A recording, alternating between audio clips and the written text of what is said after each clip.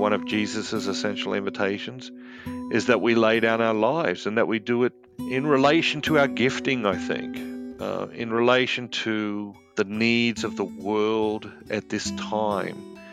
And I think that there's a great explosion occurs when our gifting meets the deepest needs of our time. Welcome to the Jesus Calling Podcast. Today's guests have discovered, through time and testing, how to find joy amidst difficult circumstances and bring that joy to a hurting world. Author and speaker Matthew Kelly and nonprofit leader Tammy Bullock. For decades, Australia native Matthew Kelly has tried to meet God's people where they are and encourage them to move toward where God is calling them. He's written more than 30 books with the aim of inspiring people, including his newest called Rediscover the Saints. And in 2009, he founded Dynamic Catholic, an online community and resource center looking to give people help and hope. Today, Matthew tells us how it's easy to find God in the ordinary and why living in holy moments are more attainable than living a holy life. Hi, I'm Matthew Kelly. I'm a speaker, I'm an author, I'm a husband. I am a father, a son, a brother. I grew up in Sydney, Australia, and I live here in the United States now. So growing up in Australia was a fabulous experience. I have 7 brothers, so I'm the fourth of 8 boys. It's a big family, lots of fun, lots of sports. What sport? Every sport, any sport. Probably a very competitive environment in lots of ways, but also a very loving environment. You know, I've tried to deconstruct sort of the values that my parents aspired and tried to instill into me and my brothers. What they gave us was a very human foundation, a very strong grounding in hard work, sort of as an ethic, as a value.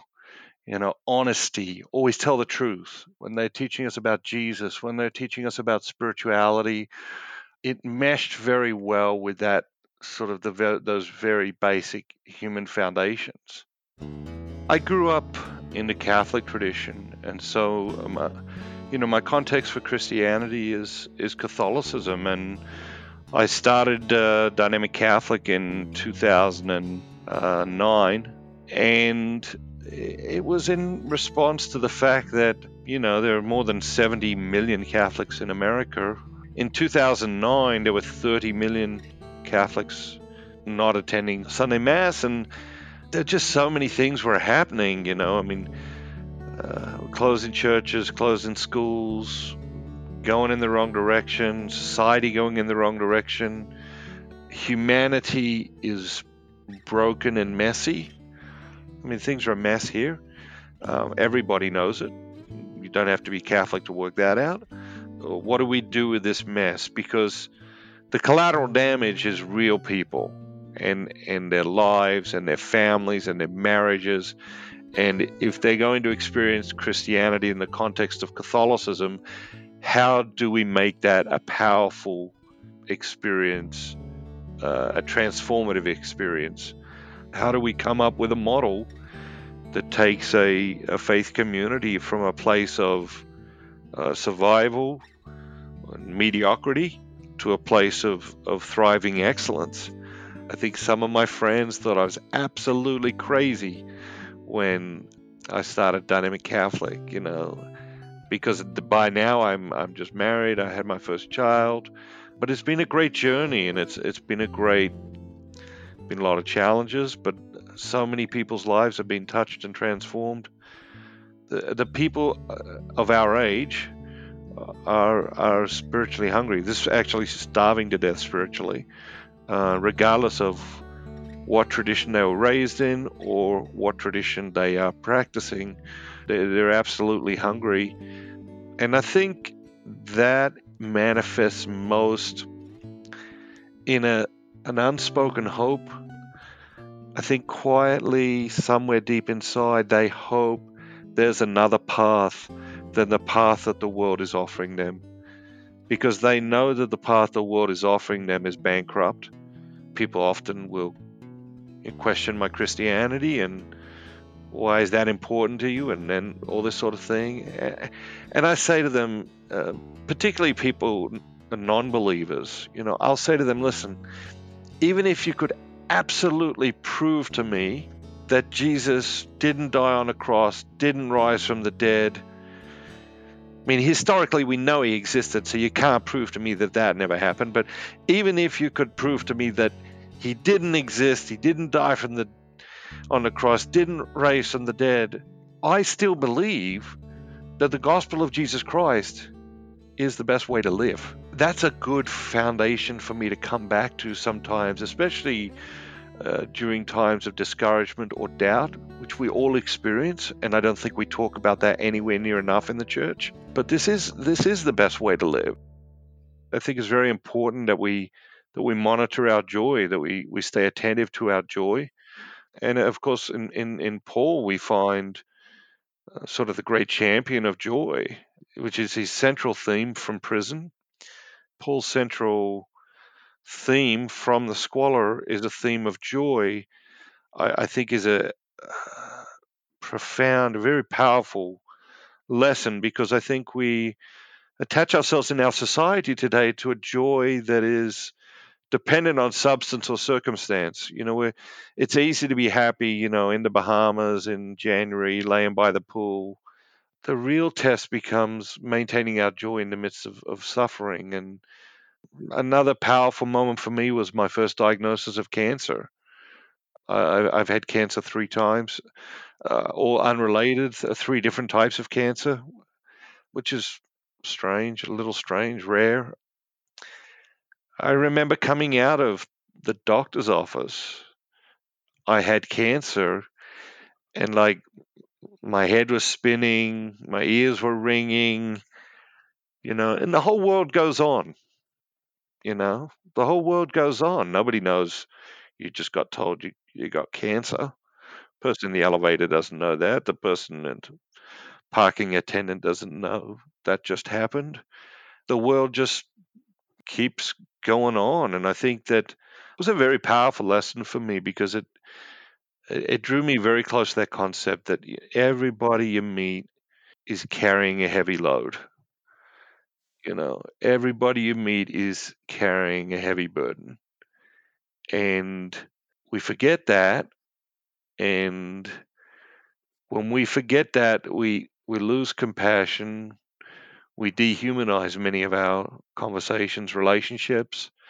But if we're mindful that everyone we meet is carrying a heavy burden, we treat people with a different gentleness, or with a different respect. And I think that's very powerful. And that was probably the biggest lesson I learned from my first bout with cancer, is the idea that everyone has stuff going on inside of them, and you have no idea what it is. And it's not that you need to know what it is, but that you should assume that they do have something going on inside of them, and that as a result we should be gentle with each other, and part of that is learning to be gentle with ourselves. So I first encountered Jesus Calling as a gift from someone who became a great spiritual mentor to me, and I was fascinated with it. I'd read it all the time, and I would read reflections for the day, but I would very often jump around as well, and or just open up at different times of the day and see what the Spirit was saying to me. The reflection for March the 14th: do not hesitate to receive joy from me, for I bestow it on you abundantly. The more you rest in my presence, the more freely my blessings flow into you. In the light of my love, you are gradually transformed from glory to glory. It is through spending time with me that you realize how wide and long and high and deep is my love for you. Sometimes the relationship I offer you seems too good to be true. I pour my very life into you, and all you have to do is receive me. In a world characterized by working and taking, the admonition to rest and receive seems too easy. There is a close connection between receive and believing. As you trust me more and more, you're able to receive me and my blessings abundantly. Be still and know that I am God. I think the way the passage resonates with me is a twofold. There's a beautiful personal nature to these reflections. And I think the power of it and the success it's had in touching people's hearts is deeply linked to that personal nature of these reflections, because we talk about like having a personal relationship with God, but it's hard to connect to that sometimes, and I think this effortlessly creates that connection, creates a bridge. The other thing that sort of resonated as I was reading this and cast me back to sort of my first experience of it is how very positive the reflections are and how encouraging they are at every turn. Even when they're challenging us, they're incredibly supportive and encouraging, and we're being encouraged here so that we can go out and encourage other people. And there's 7 billion people, give or take, on the planet today. 6.9 billion of them probably will go to bed hungry tonight just for one honest word of encouragement. And so it's a very real way that we can collaborate with God by encouraging the people in our lives or the people that cross our paths. As a Catholic, the idea of writing a book about the saints is a no-brainer, but it's an idea that I have resisted, for more than 25 years. I have often thought, world doesn't need another book about the saints. Most of them are short biographies of the saints or quotes or things like that. But some friends really challenged me to look at it, and the biggest lie in the history of Christianity is the lie we tell ourselves that holiness is not possible. And the antidote to that is what I call the holy moment, and the idea that, if we go out today and we just ask God, all right, God, let's create a holy moment. In any situation, if we just turn to God and say, God, what do you want me to do right now? And if we just set aside self-interest, what we feel like doing, what we want to do, and we just do what we feel God is calling us to do in that moment, we've created a holy moment. And these people we call saints, which is complicated because the word has carried many, many definitions throughout the history of Christianity, and I think it's worth talking about that in a minute. But the idea that these saints, they didn't live holy lives. Okay, they lived holy moments. And between the holy moments, there was some very dark, messed up, twisted stuff going on in the lives of the saints. Their humanity was very real. They overwhelmed those dark moments by creating more and more holy moments. But their life wasn't one action, and I think the danger is we sit back and think, oh, he lived a holy life or she lived a holy life. No, they lived, 10 million holy moments or whatever, but their life wasn't one action. What is a saint? I think is an important question for us to ask ourselves as a church, and what role does it play? Paul addresses the various communities or the people in the various community as saints, and there is a very specific definition of a canonized saint within traditional Christianity, but the church has always held the idea that, okay, these are just some. Most of the saints, they come and go anonymously through life. Nobody's ever going to canonize them. Nobody's ever going to say, that person was a saint, or, she was a saint, whatever. But that we all are all called to be saints in the way that Paul envisioned it in his letters, I think is a concept that needs to be rediscovered, because it leads us to understand that we have a part to play in the revitalization of our society and the renewal of our world. I think that we do tend to put people up on a pedestal. We do that for a lot of reasons. Obviously, the reason we tell ourselves is, oh, we respect this person, or we respect the work they've done or they're doing.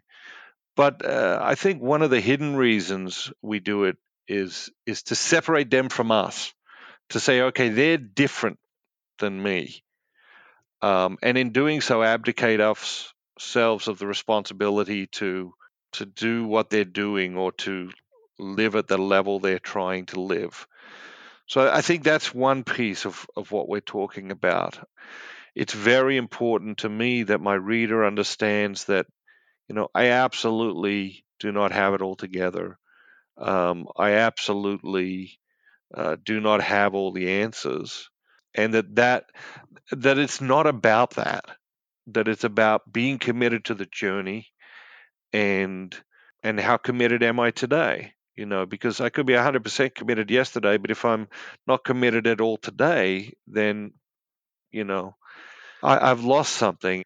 And I think that both as Christians and as a society, we need to give our leaders permission to be human, because we'll see an astounding new authenticity if we do. I think Christianity, modern Christianity, many Christians believe that the culture has become too strong, it's become impenetrable, that there's absolutely nothing we can do, and that's defeatism. It certainly isn't a spirit of Christianity. And then there's a tendency to say, okay, well, we just need God to directly intervene. We need the second coming, or we need God to directly intervene, and that isn't the spirit of Christianity either, or even the spirit of God's relationship with man throughout the Judeo-Christian tradition has always been one of collaboration. God wants to collaborate with us, and that collaboration is beautiful. And I think that, we see that with Jesus entering the world. Jesus could have just entered the world, but God chose to collaborate with Mary in that, and then there's these all great collaborations throughout the history of our tradition between God and humanity, and I think God's inviting us to one of those collaborations again now, and the question is, will we accept the invitation? To learn more about Dynamic Catholic, please visit dynamiccatholic.com. Matthew's book, Rediscover the Saints, is available from your favorite book retailer today. Stay tuned as we talk with nonprofit leader Tammy Bullock after a brief message about the Jesus Calling Weekly Prayer Call. Did you know that Sarah Young, the author of Jesus Calling, prays for her readers each day? In that spirit, we want to extend the Jesus Calling prayer community out to you in a more personal way. Each Tuesday morning, you can dial into the Jesus Calling Weekly Prayer Call, where the team from Jesus Calling and special guests will minister to us during a 10-minute call to reflect on that day's passage from Jesus Calling, read scripture references, and pray together for each other and our world. Prayer call times are 8 a.m. Eastern, 7 a.m. Central, 6 a.m. Mountain, and 5 a.m. Pacific, and are for U.S. only. For more information on the Jesus Calling Weekly Prayer Call or to submit prayer requests, please visit jesuscalling.com/prayer-call. Again, to join us in this community of prayer every Tuesday morning, please visit jesuscalling.com/prayer-call. Motherhood. It's a journey like no other, teeming with love, unparalleled dedication, and moments that pierce the very essence of your soul. It's a trek that demands to be celebrated, lauded, and embraced in its entirety. Celebrate the moms in your life this Mother's Day with 2 beautiful gift books, Jesus Calling for Moms by Sarah Young and Grace for the Moment for Moms by Max Lucado. These heartfelt devotionals will remind the moms in your life just how special they are. Jesus Calling for Moms and Grace for the Moment for Moms are available now where all books are sold. During times of transition and unknown next steps, it's more important than ever to cling to the promises of God and to tune your ear to what Jesus has to say. Jesus Calling for Graduates is an encouraging compilation of 150 devotions from Sarah Young's brand. Grads will find topics such as discerning God's will, self-worth, trust, support, and much more. Jesus Calling for Graduates is perfect for both high school and college graduates as they embark on the next chapter, Look for our special custom edition of Jesus Calling for Graduates, available exclusively at faithgateway.com. Most of Tammy Bullock's life has been wrapped up in serving others, as she does currently for the Nashville Rescue Mission. Though her early life was marked by poverty and abuse, Tammy's singing voice could be heard joyfully rising above the noise of the problems that surrounded her. After catching the attention of the head of a record label, Tammy was well on her way to hitting it big in the music industry, but after returning home from a life-changing trip, she realized her true joy would be found using her voice for God's purposes. My name is Tammy Bullock. I am the Transitional House Coordinator at the Nashville Rescue Mission Women's Campus. I am a Kansas City, Kansas girl. Grew up moving a lot, quite a bit. We were either evicted or just had some challenges in the spaces that we lived in.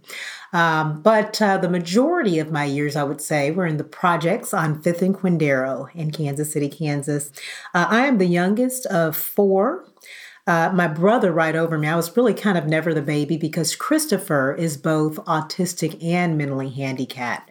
And then I have a sister, Trina, who is the middle sister, and our oldest sister, Shelly. We were all singers. We grew up singing in a group and sang gospel music at church and in the Kansas City area. And I would say a lot of our lives was shaped by music and the gospel music that we sang. My mother, our mother, was the minister of music at our church. She did have some challenges. As I've said, we moved around quite a bit, or we were living in the projects. I would say when I was 6 months old, our father left. And our mother, who was, I think now I would understand that she had a nervous breakdown. And you had the autistic child, Christopher. I think it was discovered that he was autistic and had the mentally handicapped not long after our father left. Our mother struggled somewhat with addiction. It was a pot at the time, but I believe that it got in the way of her being able to care for us. She was a teacher. She had gotten her undergrad degree at that point, but I believe with our father leaving, that was just, the beginning of a downslide for her. I don't think she did heavy drugs, but there were times when she'd be gone 4 days at a time. And so we ate out of the trash can. There was some abuse, some molestation from family members. And so, again, there were some very, very difficult challenges that I faced and we faced in our childhood. And it was at 9 years old, I will never forget, my mother's best friend, Mrs. Johnson. We had been attending church, but she was the one that really sat down with us and told us about, there was a scripture, I can do all things through Christ who strengthens me, Philippians 4:13. And that was the first scripture that I actually memorized. And that scripture meant so much to me because of the things that had happened in my life. And of course, it gave me the courage and the strength to tell on this family member who had been abusing me. And that was the beginning of my faith journey. And at that age, I understood faith, a hope for something that I cannot see, but I can believe it. As a teenager, we discovered that I could sing, and my sisters could sing incredibly well. Our aunt is Marion Love. She had a #1 single when we were younger. I believe in music. I believe in love. That was in the 70s, and I may have been 3 or 4 years old, but Marion Love is our aunt, so we knew how to harmonize very, very early on. And so we formed the Love Singers, and it was my sisters, Shelly and Trina and myself. And I remember I became the spokesperson for our group, and I was the youngest person in the group, but I had such a desire and a love to share the goodness, I believe, of the gospel We sang a lot. We sang around town. So graduated from high school, Harmon High School in Kansas City. And I went to a junior college and then started at UMKC. At UMKC, University of Missouri at Kansas City, is when I was singing at an event for underprivileged children, and there was an independent record label owner at the time that heard me, and he had a group. And I'm not going to say the name of that group, but they asked if I would join the group. I had gone to college 2 years at that time, and my mother, who was an educator at this point, she had been teaching. She stopped the smoking pot and the drugs and had been teaching for some years at that point, and she was very proud of me but could not understand why I was going to stop school and go and sing with this group. Moved to Miami with this group, traveled. We opened up for some pretty large acts at the time. But eventually I signed with Sony Records. I was given a 7-album deal, Sony 550 at the time. And that label, you had Celine Dion, you had Mariah Carey, you just had some amazing people. But it was during the recording of my CD that I developed an eating disorder, bulimia. The strange thing when I look back on that is, wow, an eating disorder, when there were times as a child I was trying to get food out of the trash because we were so poor. But I learned through therapy that it was really about trying to control things that were out of my control. And when I would hear myself from a playback of recording, it was horrifying. I felt like I could not produce in the studio what I could sing live. And so there was always a disconnect. And at one point I weighed 88 pounds. I had lived in a beautiful high rise, facing the ocean. And I remember stopping and there was a friend that had come to town. And I will remember he said, and we went to school together. And when he saw me, I remember him saying, "Something's wrong with you. You're sick. You are sick." And I think he may have thought she's using drugs or it's something like that, but it was the eating disorder. And he said, "You need to go home." And I went back to my apartment, fell on the ground, prostrate. And I asked the Lord, I said, "If you will save me, I will use this voice that you have given me. I will use my voice, my speaking voice, all that I am, to bring you glory." The Lord raised me up, and from that point, I walked away. People thought that I was insane. I was crazy. I had a CD that had been released, I think, in Europe and maybe Japan, and it was going to be released here. I said, "I will not promote it. This is not what I'm supposed to do." And I went home. I was in the hospital probably for about a week, and then I had very intense therapy. I started working, went back to school at UMKC for a year. I was promoted and relocated here to Nashville about 3 years later, and did not sing a whole lot. I really didn't really sing until I married my husband, and I married him, I think, 4 years later. Tammy began to get involved in her local church, learning from other women and eventually teaching Bible studies. A few years later, she went to South Africa with her church on a mission trip. And on the plane ride home, she realized God's greatest gift wasn't her singing voice. It was her ability to love others. But on the flight back, the Lord spoke to me. My mother was very sick at the time. So my mother has gotten a doctorate degree. She got her master's degree in education. She wrote a book called When the Rubber Meets the Road. And it was about at-risk youth that struggle. She was telling the Kansas City School District, hey, they may have not eaten the night before.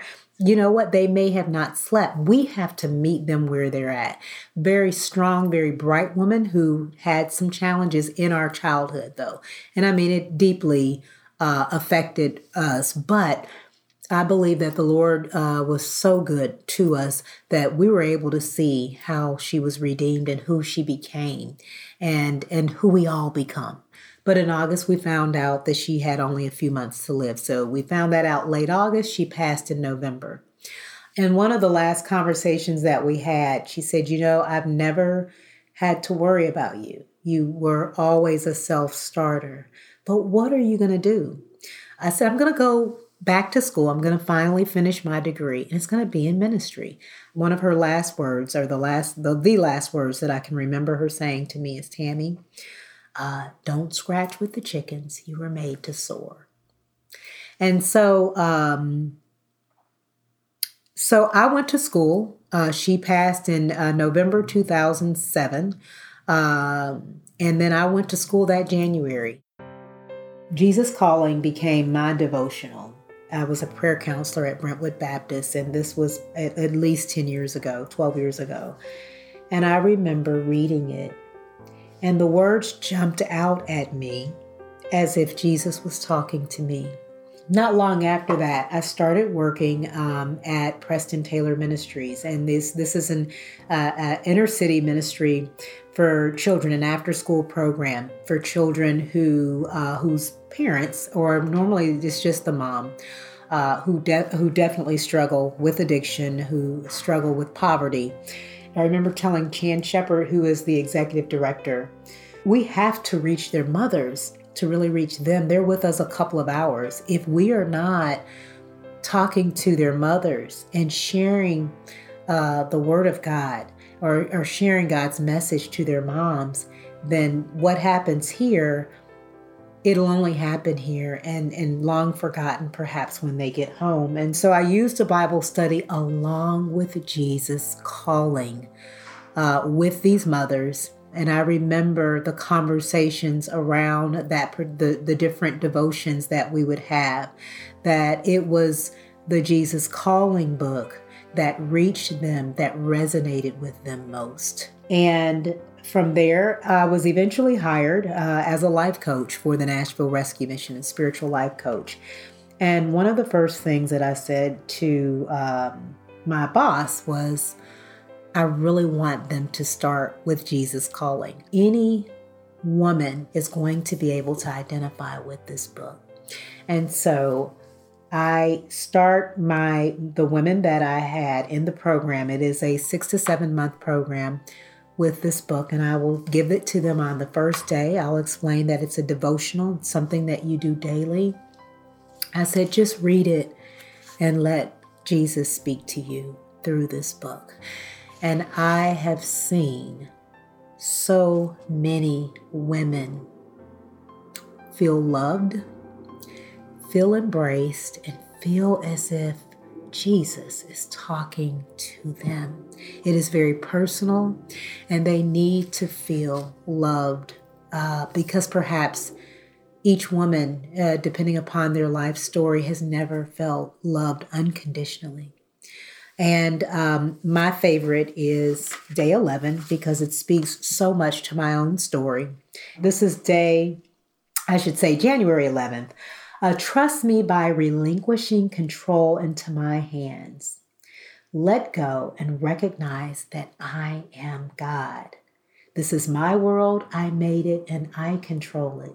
Yours is a responsive part in the litany of love. That is it. Being able to be overwhelmed with the love of God rather than being overwhelmed by life, by the abuse perhaps that has happened, by the pressures of bills to pay, whatever that looks like.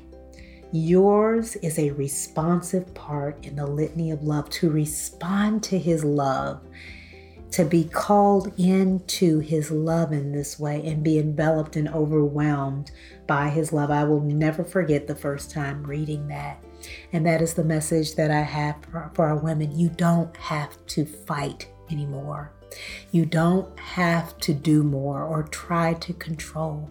You release it, you surrender, you submit. You can let go. You cannot go with God and stay where you're at.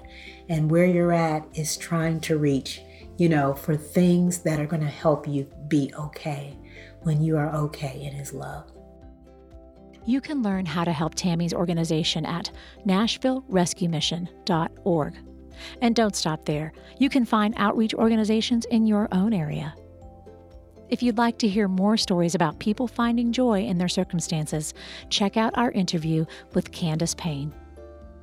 Next time on the Jesus Calling podcast, we speak with the host and guests of TBN's Better Together, Lori Crouch, Victoria Osteen, and Dee Dee Freeman. Better Together is a show by women for women that aims to build a community on friendship, love, and encouragement. Victoria and Lori discuss the value of creating friendships with women today. So often this stereotype is that we just kind of judge one another. We sum one another up. We're really not for each other. But I think that's in the past. That's true. I think this new generation and new happening that's happening among women is we're realizing that we're better together. Yeah. We're realizing that when I encourage you, it encourages me. Yes. Do you love hearing these stories of faith weekly from people like you whose lives have been changed by a closer walk with God? Then be sure to subscribe to the Jesus Calling Stories of Faith podcast on iTunes, Stitcher, or wherever you listen to your podcasts. If you like what you're hearing, leave us a review so that we can reach others with these inspirational stories. And you can also see these interviews on video as part of our original web series, with a new interview premiering every other Sunday on Facebook Live. Find previously broadcast interviews on our YouTube channel, on IGTV, or on JesusCalling.com/video.